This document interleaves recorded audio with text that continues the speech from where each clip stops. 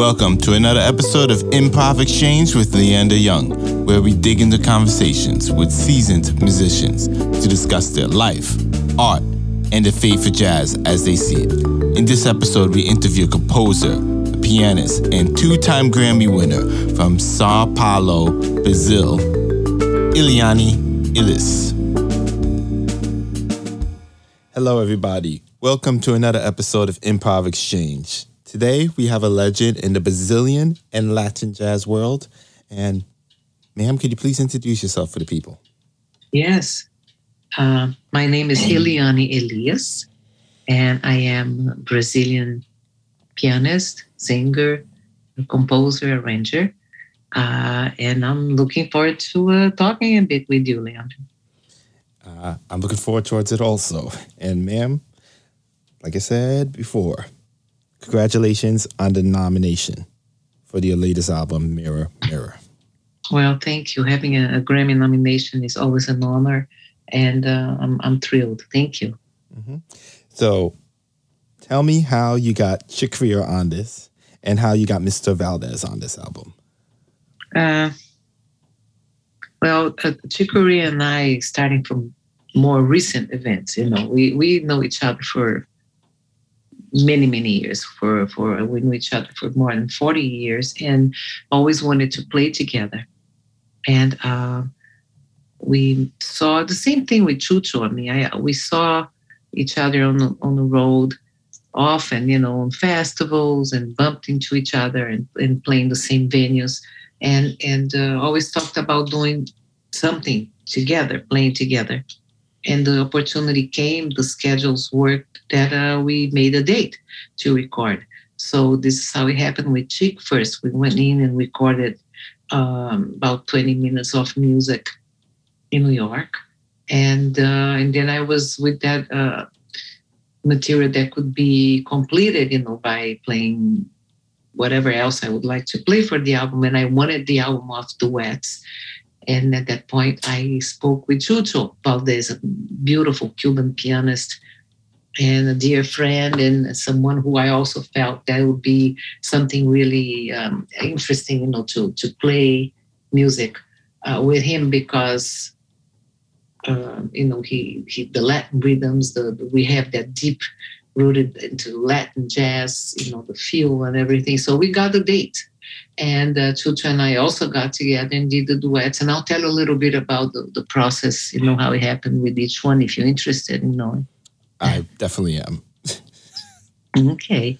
So with Chick, because he was such an influence, early influence in my music. I transcribed things that he wrote, that he recorded, and it was very natural, for me to play together with him. And you can hear on the recordings, how the affinities just, they show very, very immediately when we start playing.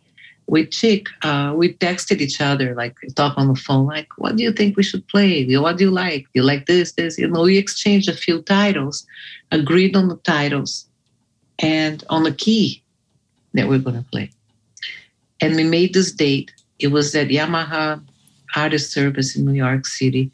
The pianos were selected and they were, facing each other. We arrived and we hugged, we were so excited. We jumped to play and didn't even count off tunes. Nothing was even talked about. Amazing.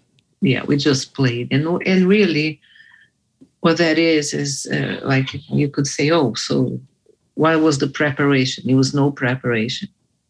The preparation is a lifetime, dedicated to this art form, to the art of improvisation, to listening, to responding to that, to, speaking that language. So the videos that are on YouTube is literally just one take, and that's the same way you just did it.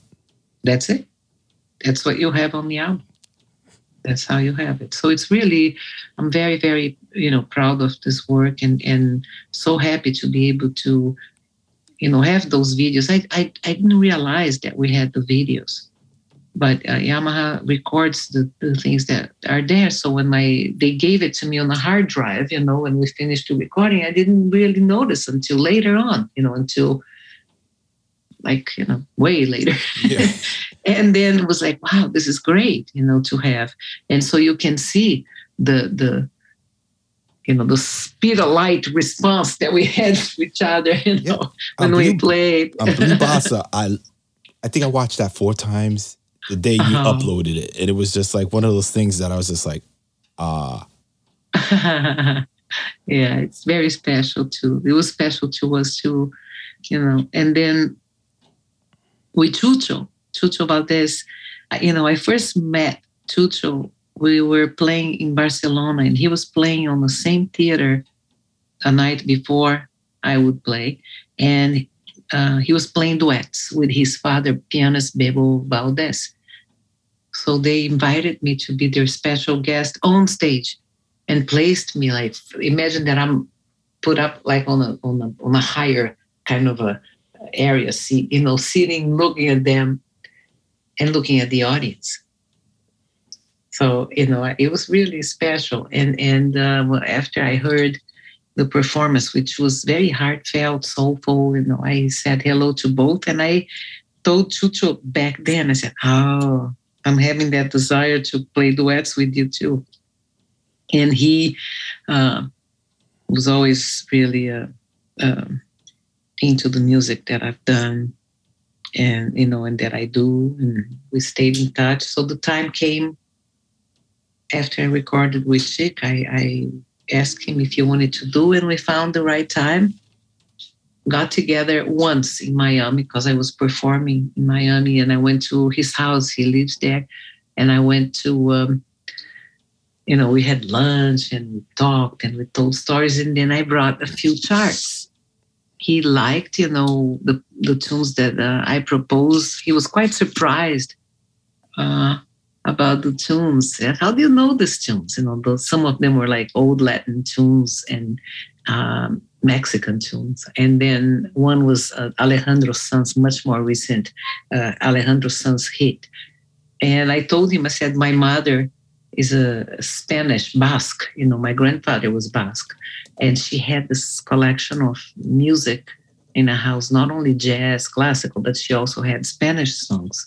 So I knew those tunes, and we chose them and together. And I had a chart, just like chord changes, and just like all we said was like, okay, who's going to solo first? And that was basically what we did. And when the recording happened, it was in Brooklyn, in New York.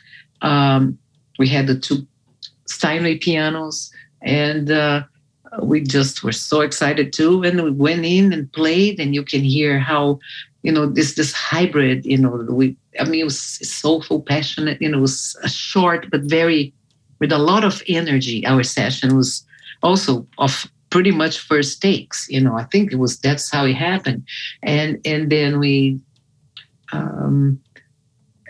just listened back to it and said, wow, it's a nice hybrid, thing happening, like between Brazilian and Cuban rhythms and the Latin jazz that we have, that root that we both have too. I just say I personally love the album. I hope you win. Thank you. I hope so too. Yeah, okay, you got a point there. And one other thing I will say is that the amount of people that must be jealous of you, that you got to do a solo recording with Chick Corea and Herbie Hancock. So. Oh yeah, right. We talked about Herbie. Well, Herbie. It was the same thing. I have a story about the duets I recorded with Herbie. Please. First of all, when back in the 80s, I was part of a band called Steps Ahead. And it was the first album, they kind of introduced me into the jazz world. It was with Michael Brecker on saxophone, Mike Manieri on vibes, and Eddie Gomez on bass, and Peter Erskine on drums. And we were doing a lot of touring, and was a particular summer with our touring was kind of almost like a double bill on many, many venues.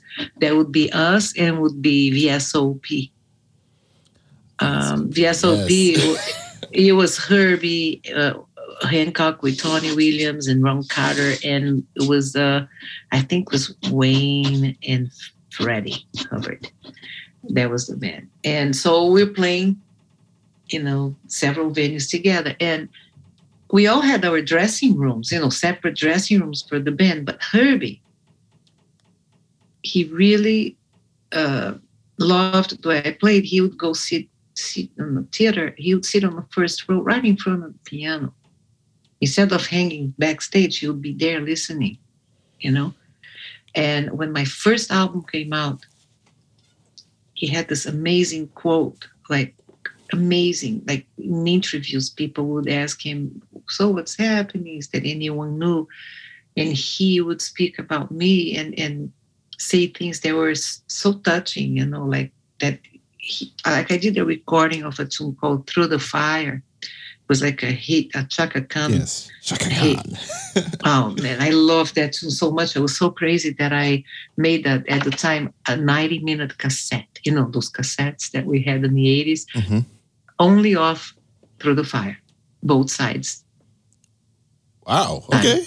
Okay, and then on reverse, I'll put it on reverse. And I was traveling, touring, doing stuff, sitting in a bus with all the musicians, and I would put my headphones, and I would be hearing "Through the Fire" for 90 minutes.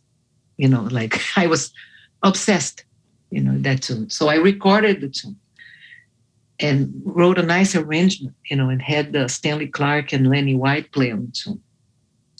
And Herbie comes out, when the album came out as a #1 album, immediately made a lot of attention.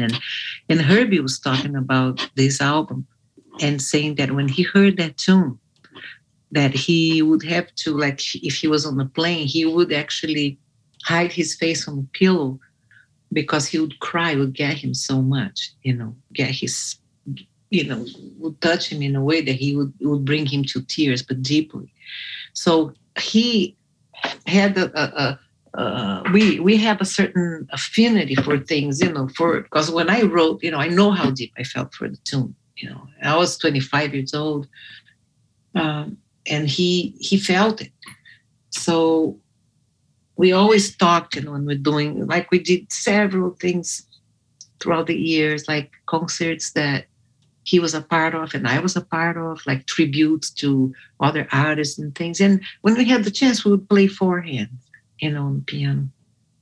But then eventually we recorded a piano duet, and it was very different.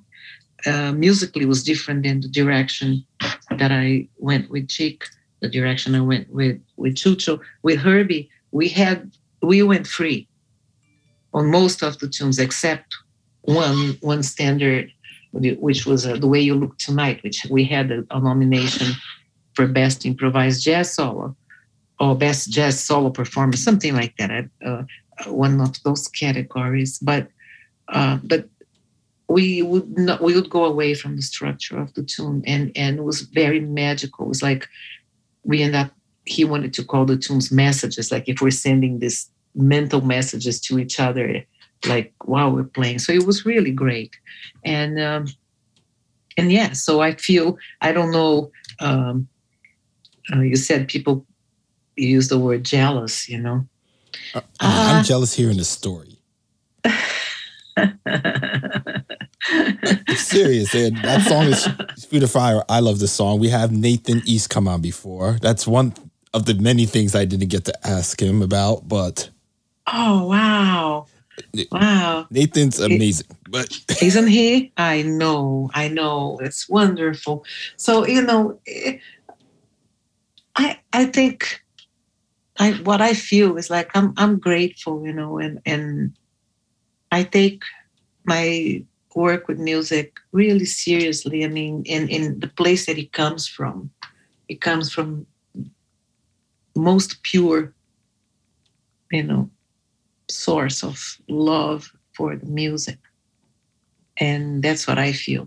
And so if anyone is jealous of an achievement or an opportunity, I mean, that comes from, those things come from the dedication that one has and the, it's a calling too, so I don't know. I just hope everybody's happy to see that the music is there, and then we had those moments that we can share, with the audience, with people. Like, that's what I'm so thrilled, is that these things are recorded and they're out there for people that love music, people that, like this art form and the art of improvisation, this kind of great creative music, Mm-hmm.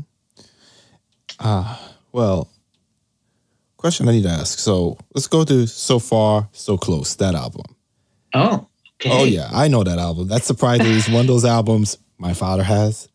Wow. And it's it's like smooth jazz for at least the first half of it.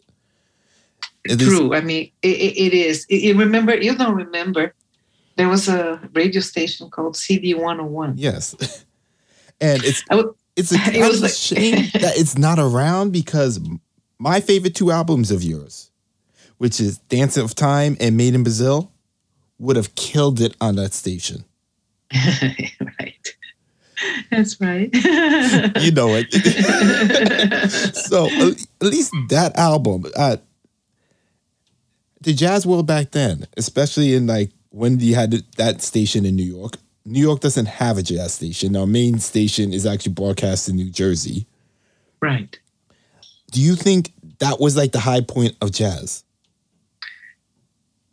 Well, I know a lot of people don't consider smooth jazz, so not trying to start anything on that. Yeah, but there were a lot of good things that station played. I mean, there is good music, and there is music that is mediocre. There's music that is no good. Yeah. Music. I mean, if there's music that will speak to people, can speak to a lot more people or less people.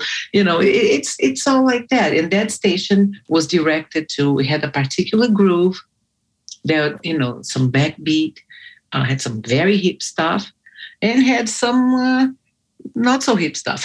Yeah. But even now, any station you listen to, you personally will not like everything that you hear there, but they are there showing different things, different artists, different works. And what I think that happens with jazz is the freedom, that we have to have, the freedom of musical speech, that creativity. And things are a little harder these days. They're harder for musicians in general, for young jazz musicians, even for established musicians. First of all, it's been 2 years with this pandemic that no one can go anywhere. I mean, it's been so difficult.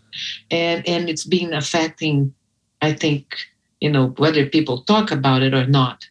But, okay, someone it's like affecting you, everyone. Someone like you, at your level, at your stat, you do shows all the time. How has that personally affected you? A lot. I mean, I was on the road almost 180 days a year. I love performing. I love being out there and playing music. That's what my favorite part of this whole thing is going out to play. It's not recording. It's really playing for people. I love performing, and I couldn't do that for almost 2 years. Actually, I stay over 2 years without performing, and that's very difficult because it's almost like your whole identity becomes changed. I mean, it's like you're no longer that person. I mean, you are the person, but you're no longer engaging the things that are part of your life. And it's very difficult to deal with that. It's difficult, I'm sure that for musicians, that is difficult emotionally, it's difficult. It can be difficult financially because it doesn't matter whether the person has X amount of dollars or X amount of dollars, they're going to be living from what? From what they have, from their savings, or either from their savings, off their friends, or from because life goes on and there are expenses, and no one was expecting boom, the brakes were put, on for everybody. Okay, no one works. But it's it's just anxiety producing. And the concerns, the health concerns, and the world concerns, and people, and the exchange with other human beings. So it's a difficult time. It's been very, very strange time. I mean, I use the time positively in a certain way, I can say, because I continue my relationship with music is my relationship with the piano, and that continues. And I continued, I released an album during the pandemic, and I have more material, that more things are going to be released. I'm ready with more. So I continued creating music, but I didn't go out to perform, Yeah. Which is so difficult. And the thing about it that really hurts me, and I said this numerous times, it's like more and more of these performance halls, not just jazz ones, are closing because they can't make the overhead. All kinds of places are closing. I mean, yeah, but I mean, but you go, but you look, Broadway. Look what's happening on Broadway. They can't, well, Broadway is just another disaster on that, because they let them perform, then they shut them down again, and then it's Yes, how many people they're employed? How many artists that are not being able to do that? I mean, I think the artists were hit like the most with this, because I see a lot of other people working from home. They do, other types of jobs, but it's very, very hard, and the artists are sacrificed this way. It's difficult, but you see so many things. You see restaurants closed down. I see things that I like, certain boutiques, certain, everyone is going through this. And we're hoping that we are at the end of the cycle, that things are I think we're seeing a little bit of a light at the end of the tunnel here, that things are going to get better. I myself, have rescheduled work, and I intend to start in less than a month, and start working again. I mean, hopefully. I do want to see more performances. I would like to see the festivals open up again. Yes. But yeah, it's tough. It's tough time. It's a tough time. And next question for you, ma'am. Oh, by the way, So Far So Close was my favorite song on that album. Oh, thank you. So, thank you. As everyone knows, I have a smooth jazz. I kind of love it in a way, even though people hate to hear that. That's a good one, though. So one question is, so you recorded a lot of my favorite bossa nova songs. That grew to be your thing. But I just want to know, how did you end up singing it? Because the first album that at least I hear that you did record, it was just instrumental. And then you re-recorded all those songs with you singing them. Yeah. Well, as a solo artist, my albums started out instrumental. But the very first recording I made was a recording with Randy Brecker, who was my husband and amazing jazz trumpeter. And we recorded an album called Amanda, which is the name of my daughter, our daughter. And I sang a lot on that album. But that was, before I even came out with my first album, which was called Illusions. And then I always wanted to play, and didn't really want to sing anything except using the voice as an instrument, like either background vocal or some kind of vocalese, as an instrument. But it happened that because I sang a couple tunes live and I was heard like that, I was asked at a certain point to record singing, and when I did, people enjoyed so much, and the albums would see different. They would be received, with a wider audience and everything. So I started doing more and more, and today I could not really imagine doing like an entire show, entire concert without doing both, without singing and playing. Like when I was doing, Chick Corea's Academy in October, a few months before October of 2020, right? Some months before he passed away. Mm-hmm. He said that to him, that he felt very incomplete. He said that for him, an artist was only really complete if he could sing and play. And he said, there were 5, he brought a few people like myself, George Benson or Chet Baker, just a few artists that he felt that could do that and that he admired, and he had that frustration that he wished he could do it. And I can tell you, because I have worked as an instrumentalist, as a pianist, but once I put the voice in there too, the voice is such an instrument, the way of touching. The human voice touches people in a different way. And it opened up not only musically, like for me, but also the repertoire that I could bring, the tunes that I could bring. There are some songs that I would not really consider recording or performing as an instrumental song, but with the vocal is a whole different thing. So it opened like the spectrum. It's even wider, and I love doing both. So that's what I'm doing. I mean, Mirror Mirror is an exception. It's a whole piano, instrumental album, which I'm so happy to have that, because, the piano is my great love and is my instrument, but I still enjoy, so much doing both, singing and playing. Okay, well, so was it the Harmonizing? Because I believe it was A Love Story, that album, where you were mainly much doing the background vocals yourself. Yes.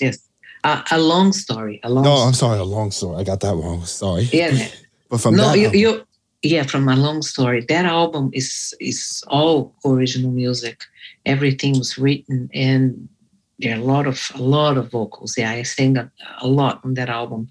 Again, using the voice. It wasn't lyrics, it was like an instrument. Yes. And it was, that's a special album. I mean, After Dance of Time, that's my favorite one, which is sad that I butchered the title of it. And another thing I need to know, since with this on the instrumentals, the backgrounds, who does the arrangements? Because your arrangements are just... I do. Oh, okay. I got to give Juilliard respect here and you respect on that. Okay. As much as I make fun of them. Wait. Give who? I make fun of Juilliard and... No, has nothing to do with Juilliard. Oh, thank you. Nothing.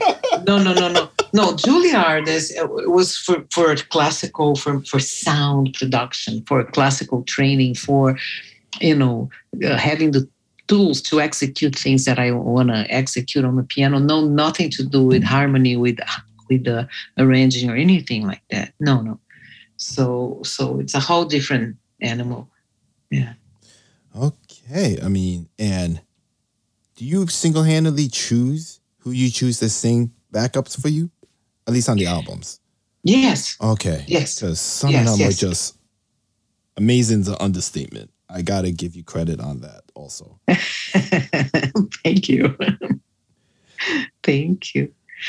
Now, orchestral arrangements, Dance of Time doesn't have orchestra, doesn't have strings, but some of 4 or 5, I think 5 of my albums do have strings. And they're recorded at Abbey Road in England, right? Mm-hmm. The Abbey Road studio. And those arrangements were not written by me. The string arrangements, there's an arranger called Rob Mathis who writes beautifully. So we, I record all the tracks first, and then we go over and he works with the strings. But that's different than what you asked. No, regardless, I like to hear that. Like I said, that's impressive. When you want to go into the orchestration of stuff, Made in Brazil. That's also great with your whole background stuff and everything. Love Stories. Same Yes. thing. Yes, yes. So I write all the arrangements, the band records, I sing, and we do the whole thing. And then when that's all ready, then I'll give to an orchestrator to put the strings. And we'll decide, we'll talk, we base some things on, it's based on what's existing already arranged, which is what I create first. What are the problems you have when you're putting these albums together, especially someone like you who has so many albums? It's not, I wouldn't call like a problem, but it's what is a decision making, like, because I produce them too. I play, I sing, I arrange, I produce. So these are my babies. You get the whole Eliane on my albums, it's all me. And I did mention to you that singing, has opened up a world of other music that I would otherwise do instrumentally. So the first thing starts when, what do I want to do? Like what I'm feeling to do for an album, and so if it's an instrumental, if it's a vocal, and then if I want to do what, so that's the question. What music do I want to record? And then I start, but they have been very, they seem to have a life of their own. Like, for example, Made in Brazil. I was in Brazil. It was the first time I recorded in Brazil after living in the United States for so many years. And it happened just very naturally, just being in the environment there and listening to the sound of my Portuguese and the language that I grew up with, and being in warm weather, the whole thing was just very natural and inspiring. And I wrote the whole album when I was there, and I recorded there. Well, I just love the fact that you did my favorite song. Oh, okay, one of my favorite. Which one is that? Brazil, unfortunately. Why unfortunately? Because I wish you got Miss Gala to sing on it. Oh. That's the only thing I would change. Because what would you want to do? I heard one version once upon a time on YouTube before YouTube started mass wiping out a lot of this stuff over there. Uh-huh. They had there was this I believe her name is Gala Costa. Oh, Gal Costa. Yes, okay, Gal Costa. I'm sorry. She did a version. You loved it. Loved it. Oh, so the fact that you started with that when it came out, I was just like, this is going to be great. It's one of those albums where, I'm not moving. I'm just going to listen to it right here.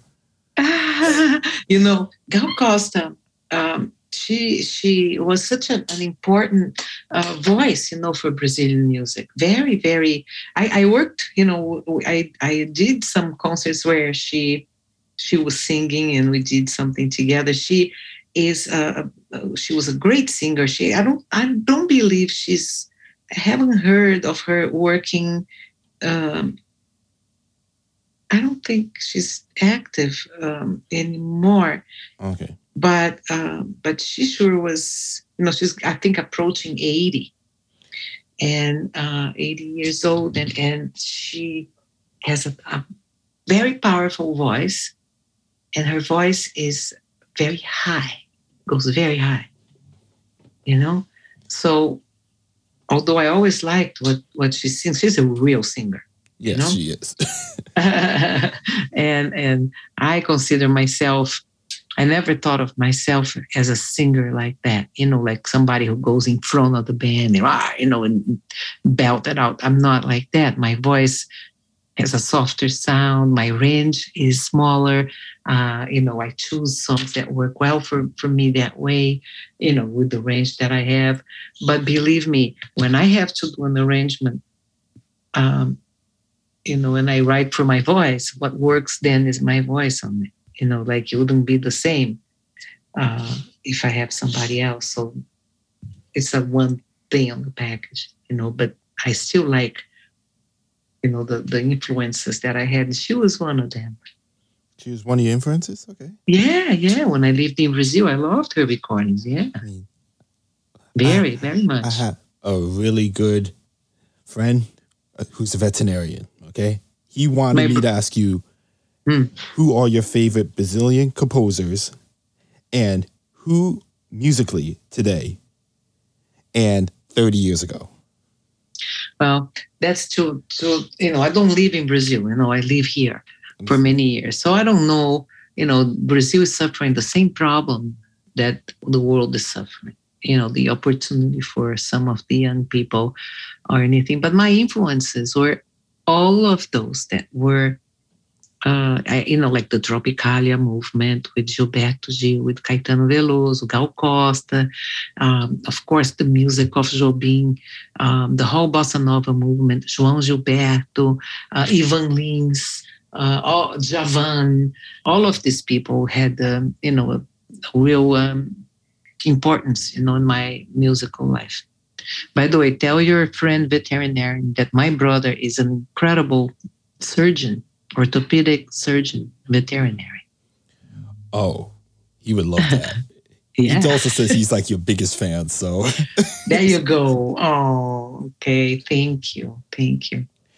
Okay, so another question I need to ask you, ma'am. The state of the music world right now, since you brought it up, where do you think jazz will be in 10 years or 20 years? Because I see it getting smaller and smaller and smaller, unfortunately. I think that will always be some jazz. There will always be people that are interested in creative music and creating something. The one thing that I have to say is that things are changing in jazz. They're changing, and a lot of the young players may not be looking at the tradition where it comes from. So it's changing, it's evolving. But I think will always be an interest in having creative music. When I say jazz, I don't say jazz just like, okay, straight ahead feel, but I talk about improvisation, about the interaction, that happens and people writing new music, Do you think the creative spirit? Do you think the festivals will be anywhere near as big as they were in the late 90s? They're already not. They are already not. They are already bringing acts that you wouldn't really call jazz. There's a certain festival, without me saying it, that has a rapper headlining it. Right. So this is what's happening because they're trying to get more people, and I guess this particular artist, draws more people than another jazz artist. So what comes first, What comes first? Because if there's no one promoting this music, everyone, what I see, it's kind of incredible. Every person, every artist seems to be, everyone they're promoting themselves. They're going to Instagram, they're going to Facebook, they go and, everybody's trying to say, hey, hello, I'm here, hi, I'm here, hi. It's, it's incredible, how it is happening. But we'll see, we'll see if things, what we need is talent, talented artists that are creating this music to give continuity to it. That I agree with you on 100%. Yeah. But actually, I should ask that part. Which musicians today, at least in America, stand out to you? I don't like to go there. Okay, that's fair. We won't go there. Yeah. Okay. Okay, so what do you think they could do to promote it more? The music. Well, things are difficult now because do you know that even years ago you couldn't get a CD player in a new car, So you don't have CDs. Radio is becoming, you're in the hands of a DJ and what they want to play. So to promote music, and to continue this music, we need to have space for people to come out, to perform, to bring the music, and I think everything suffered even more for this last 2 years with the pandemic. Because spaces didn't survive, places are struggling, and then the artists that are sometimes ready to go in and perform now maybe are the artists. They're not like the super established ones, you know, because things are not right or fees are not right. They can't yet. So the quality maybe of the music that they're bringing in some of these places is just doesn't represent the best of the music yet, you know. Oh God. I have to I'm getting a call. Can you hang in there, Yep, Leander, I'll hang please? on again. Please. Penny. Oi. Leander? Yes, ma'am. I'm sorry. I think my time is I might have to go. Okay. We'll just wrap it up from here, and then whenever you wish to come back on. So, ma'am, I understand you have to go. Something came up.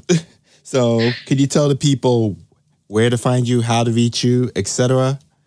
Yes. Well, first of all, it was really nice talking to you, Leander, and touching this several topics and things we talked about. I'm Eliane Elias. You can find me on Eliane Elias Music on Facebook. You can find me on Eliane Elias Official on Instagram. You can go to my website, www.elianeelias. If you don't know how to spell my name, it's ELIANEELIAS. And you can find in these places, you know, my future dates and information about what I'll be doing and other things. So I hope you can. And I have a new YouTube channel that just started. I think it's Eliane Elias Official on YouTube, and where I have been placing different things and videos and some of newer mirrors there. And that's it. Well, ma'am, thank you. I will try to continue this another day. I understand you have to go. It means a lot. And everyone, this is Leander from Improv Exchange. Thank you. Have a good one. Bye-bye. Thank you. Thank you, Leander. That's that on jazz. Thank you for joining us on this episode of Improv Exchange. Please subscribe on Apple Podcasts, Google Podcasts, Spotify, or wherever you listen. Also, please be sure to follow us on Twitter, Instagram, and Facebook at Improv Exchange.